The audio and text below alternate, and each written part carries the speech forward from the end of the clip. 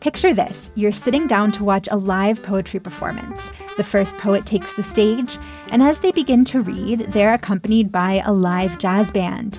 If this sounds intriguing, well, you're in luck. International Jazz Poetry Month returns to Pittsburgh on May 2nd. The festival features more than 50 artists, including local jazz icons and poets from Algeria, Cuba, Sudan, and Ukraine. Tickets to watch online or in person at City of Asylum's home on the north side are free. Get yours at cityofasylum.org before they're gone.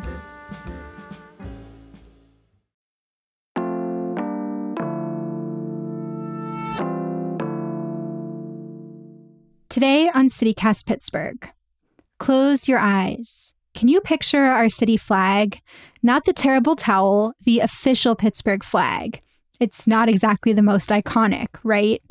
A bunch of cities have redesigned their flags in recent years, and that got us wondering, is Pittsburgh due for an update? How do you even judge what makes a good flag? We're with a leading flag expert to get the answers.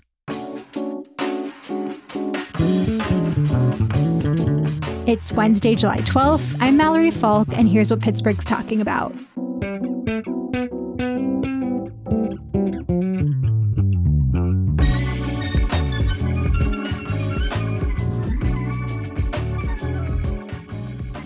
Ted K., you literally wrote the book on what makes a good flag, bad flag. Pittsburgh doesn't necessarily have the most memorable city flag, so for people who can't immediately call it to mind, could you describe it for us? Sure. It's a vertical tri-bar of black, yellow, and black. And in the center bar, the yellow vertical stripe, are the arms of William Pitt, surmounted by a castle. And the idea when that was chosen was the castle represented a city, and then the arms of the Earl of Chatham, William Pitt, below that represented Pitt. So the meaning was City of Pitt. And that's Pittsburgh's flag. So the castle is a little less random than it seems. It actually has some meaning, some significance. They meant it. They put it there for a very good reason. So how would you rank or grade our city flag? How do we measure up to others? The main purpose of a flag, the fundamental function of a flag, is signaling at a distance. That is, putting something on a piece of cloth that's going to be waving, seen at a distance, maybe on both sides. And the goal is to be able to see that flag and make out what's on it, and then remember that it represents the place that it represents. That leads to the basic principles of flag design, which are simplicity, meaningful symbolism, few colors, no lettering or seals, and distinctiveness. And applying those principles to the Pittsburgh flag, it falls short in the simplicity area. That coat of arms, while incredibly meaningful, can't be made out at a distance. And so it means that the Pittsburgh city flag doesn't fully achieve its function of representing Pittsburgh when flapping in the breeze seen far away. I've heard that one way you measure a flag's success is whether people have tattoos of that flag. So, Indeed. Pittsburgh's might not be the most memorable, but among our team here at CityCast, we know a decent number of people with Pittsburgh city flag tattoos. So does that sort of elevate it in your esteem at all? Sure. The fundamental flag, the black, yellow, black, is a great design. And so the highest rated flags, Washington, D.C., Chicago, no question. You see those as tattoos. The terrible designs, the Milwaukee's or the old Pocatello flag, of course, you'll never see a tattoo. The fact that some people get Pittsburgh tattoos shows there's redemption possible for the Pittsburgh flag. So let's dig more into those design principles that you mentioned. Like, besides staying away from coats of arms, what else can you tell us about them? Well, the first is keep it simple. A flag should be so simple a child can draw it from memory. The purpose of that is not to have kids be able to draw flags, but that's a really good test to see if the flag's going to be recognizable, discernible from a distance. The second is to use meaningful symbolism, and that's doesn't have to be everything about the city. It just has to be one thing that people can remember, oh, that's Pittsburgh. Just like Canada has more kinds of trees than maple trees, but it is decided the maple tree is going to represent us. When you see that maple leaf, you're going to know it's Canada. Another important thing about symbolism is it isn't just a thing that you put on the flag. It may be how the flag is divided or what colors are used. Yeah, like the Pittsburgh flag, right, has black and yellow. And those colors, I guess they originally came from the Pitt family coat of arms, but now we just associate them with our sports teams. And we're actually the only city in the country that all of our sports teams have the same colors. Correct. The next principle is 2 to 3 colors. You don't need more than those to have an effective flag. And the more colors you have, the more expensive it might be, and the more complex it might be, harder to make out.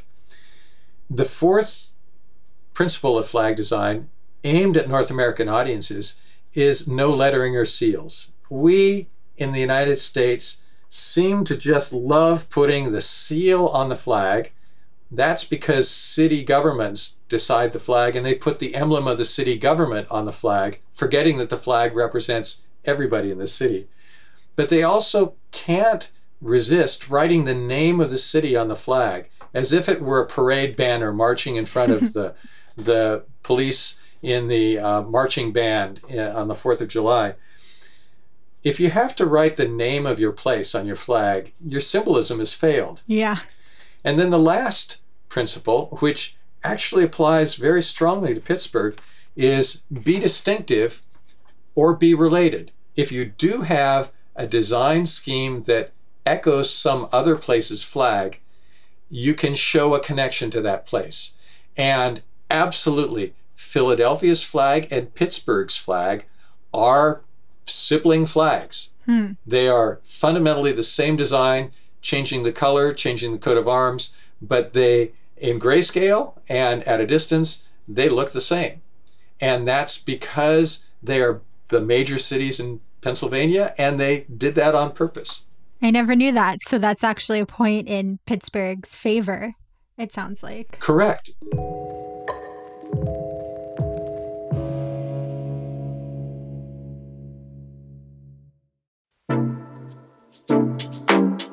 Do you like to dance? Look at beautiful art, eat gourmet snacks, people watch? Well, mark your calendars for Friday, June 7th for one of my favorite parties in Pittsburgh. It's Mattress Factory's 25th garden party. The theme this year is Make Believe, and it's all to celebrate and support the creatives in our community. There's going to be live music, an open bar, an art auction, and probably my favorite, the costume contest. Trust me, I will be judging yins, and so will everyone else there. Be playful, be imaginative, explore your magical realm, because this is a theme party. You want to come dressed to impress. You must be 21 and up to attend, and rest assured, every dollar raised goes directly towards supporting the museum, its art, its education, and all of its community outreach initiatives. Get your tickets now to the 25th Mattress Factory Garden Party. They are in our show notes and online at mattress.org. So back in 2004, your group, the North American Vexillological Association, actually rated 150 city flags. And Pittsburgh came in 24th, which actually isn't that bad. Kind of impressed. But since then, dozens of states have redesigned their flags. They've made them more visually appealing. They've simplified them. There are some states that actually redesigned their flags to get rid of offensive imagery. And so I'm wondering, what you think Pittsburgh could do to change up its flag. Is it really as simple as just getting rid of the coat of arms? That is one option for Pittsburgh. I'm told that in Philadelphia, which has the same format of its flag, that in some places, like the Art Museum, the flag flies without the coat of arms. Simply removing the coat of arms creates a vertical tri-bar that is very effective. Now, personally, if I were redesigning the Philadelphia flag, I'd put a stylized version of the Liberty Bell in the middle of the yellow. That would be a stunning flag, and one unusually that might be identifiable as Philadelphia without having anybody need to have it explained to them. Now, for Pittsburgh, I might do the same thing. Either just take off the coat of arms and have a vertical tri-bar of yellow in between two black vertical stripes, or you could take something out of the coat of arms. For example, the coins or bezants, there are 3 of them in the coat of arms, could be portrayed as black circles, 3 black circles in the yellow central panel of the flag. Now, I'm not a designer. I know good design when I see it, but the innovation and creativity of Pittsburghers might come up with great other alternative designs. If Pittsburgh had something equivalent to the Liberty Bell as something that makes sense to put in the center, try that. Last year, a writer with our Alt Weekly wrote a passionate plea for changing the flag and suggested putting the 3 rivers converging in the center of our flag, which I thought was seems a little more connected to Pittsburgh of today than some, old-timey coins maybe. Right. And as I say, it's Pittsburghers who need to resonate to this design. Having 3 rivers converge is what I would call a geographic design that somehow it recapitulates geography. It's hard to argue with 3 rivers because there's no connection with any peoples. Often people get tripped up in, well, I'm not represented in the flag. My particular ethnic group isn't there. And so by going with geographic representation, you avoid any of that challenge. We do sort of already have in Pittsburgh the Terrible Towel as our unofficial flag, which makes me wonder if our city flag even really matters. Like if there's already a symbol that represents the city that people feel attached to, then does it matter that our official flag maybe isn't the most memorable and violates some of these design principles? Why is it important? I have to confess, I don't know about the Terrible Towel, but if the city has a symbol that functions as a flag, we scholars would call that a vexilloid, and it does the things that a flag does, which is if you exhibit it, you are showing you're from Pittsburgh or you're showing Pittsburgh pride. It may be that effectively is functioning in the place of a city flag, and you don't need to worry about the design of the city flag. In many cities, the challenge is not that there's some alternative object, but that the poor design of the city flag has left a vacuum that's filled by sports symbolism. I'm sorry to confess, the Terrible Towel is a sports symbol. It gets waved at football games. I guessed that. Is it a problem to have something attached to a sports franchise take the place of a city flag? Or as long as it's something that creates civic pride, then it's fine whether it's the city flag or a sports memorabilia? Well, if your sports team stays, yes. But sports teams can leave and break your heart. And if you have invested all your city symbolism in a team that departs for some other metropolitan area in some other stadium, you're stuck. Now, I don't know if that's ever going to happen in Pittsburgh, but that's a reason for cities not to say, oh, we'll just let the sports teams take care of our symbolism for us. I think we can rest pretty assured that the Steelers are here to stay, at least for a while, but... Yes.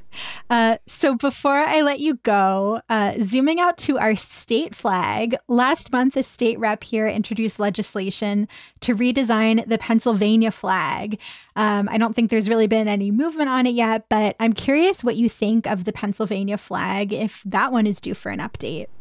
Pennsylvania's flag is one of, or perhaps the oldest state flag in the country. It was adopted in the 1700s.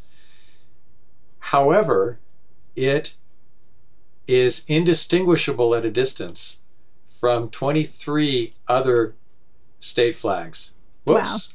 22 other state flags, because Utah just changed its flag. But 23 U.S. state flags put a seal or a coat of arms on a blue background. And seen at a distance, you can't tell which one is which. If you check out keystoneflag.org, you'll see a proposal by a born and raised Pennsylvanian, Tara Stark, to create a new flag design for Pennsylvania that is both hugely symbolic of the Keystone State, but it's also a geographic flag because the colors and the field divisions represent parts of Pennsylvania. That's not necessarily the flag that will get adopted once this whole process goes through, but it's a fantastic example of what creative Pennsylvanians can come up with for a dynamic, updated flag for Pennsylvania. I just Googled this real quick, and it's beautiful. It's like a deep blue, a deep green, and then a yellow keystone in the center. Notice that flag also, in a way, invokes Pittsburgh's and Philadelphia's flags as, in effect, being a vertical tri-bar. It's just the central stripe is stretched out to become a keystone because, of course, you're the Keystone State. And people outside Pennsylvania will be able to look at that and say, well, Keystone State must be Pennsylvania, as opposed to a couple black horses. And, what the heck does that mean for Pennsylvania? Yeah, I got to say, I was a defender of the Pennsylvania flag because I think just as a little girl, I fell in love with it because of the horses. But seeing this design is making me change my tune a little bit. It's very clean and simple and really says Pennsylvania. Well, if you like horses, yes, I can understand that. One of the challenges is black horses on a dark blue background. You can't make those out. But obviously, the issue is, how do you create a flag that's distinctive from other states and start from that point? Because that's fundamentally one of the big reasons you have a state flag, is to show it with other state flags and say that one's ours. We'll make sure to include a link to the Keystone flag in our show notes, along with some of the designs that Pittsburgh City Paper recommended last year. Ted Kaye is secretary of the North American Vexillological Association and author of Good Flag, Bad Flag. Ted, thanks so much for joining us. Thanks, Mallory. It's been fun.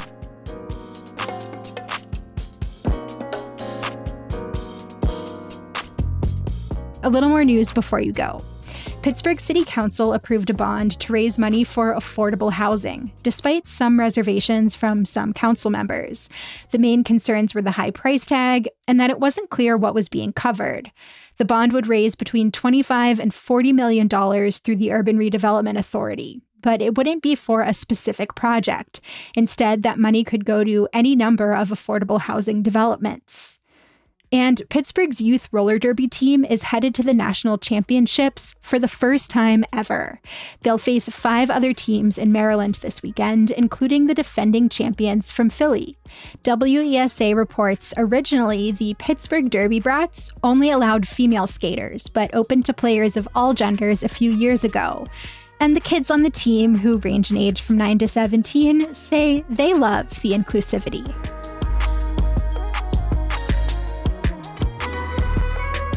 That's all for today here on CityCast Pittsburgh. We'd like to know, do you think Pittsburgh should redesign its flag? What would you like to see on there? You can send us an email at pittsburgh@citycast.fm or leave us a voicemail at 412-212-8893. We'll be back tomorrow morning with more news from around the city. See you then.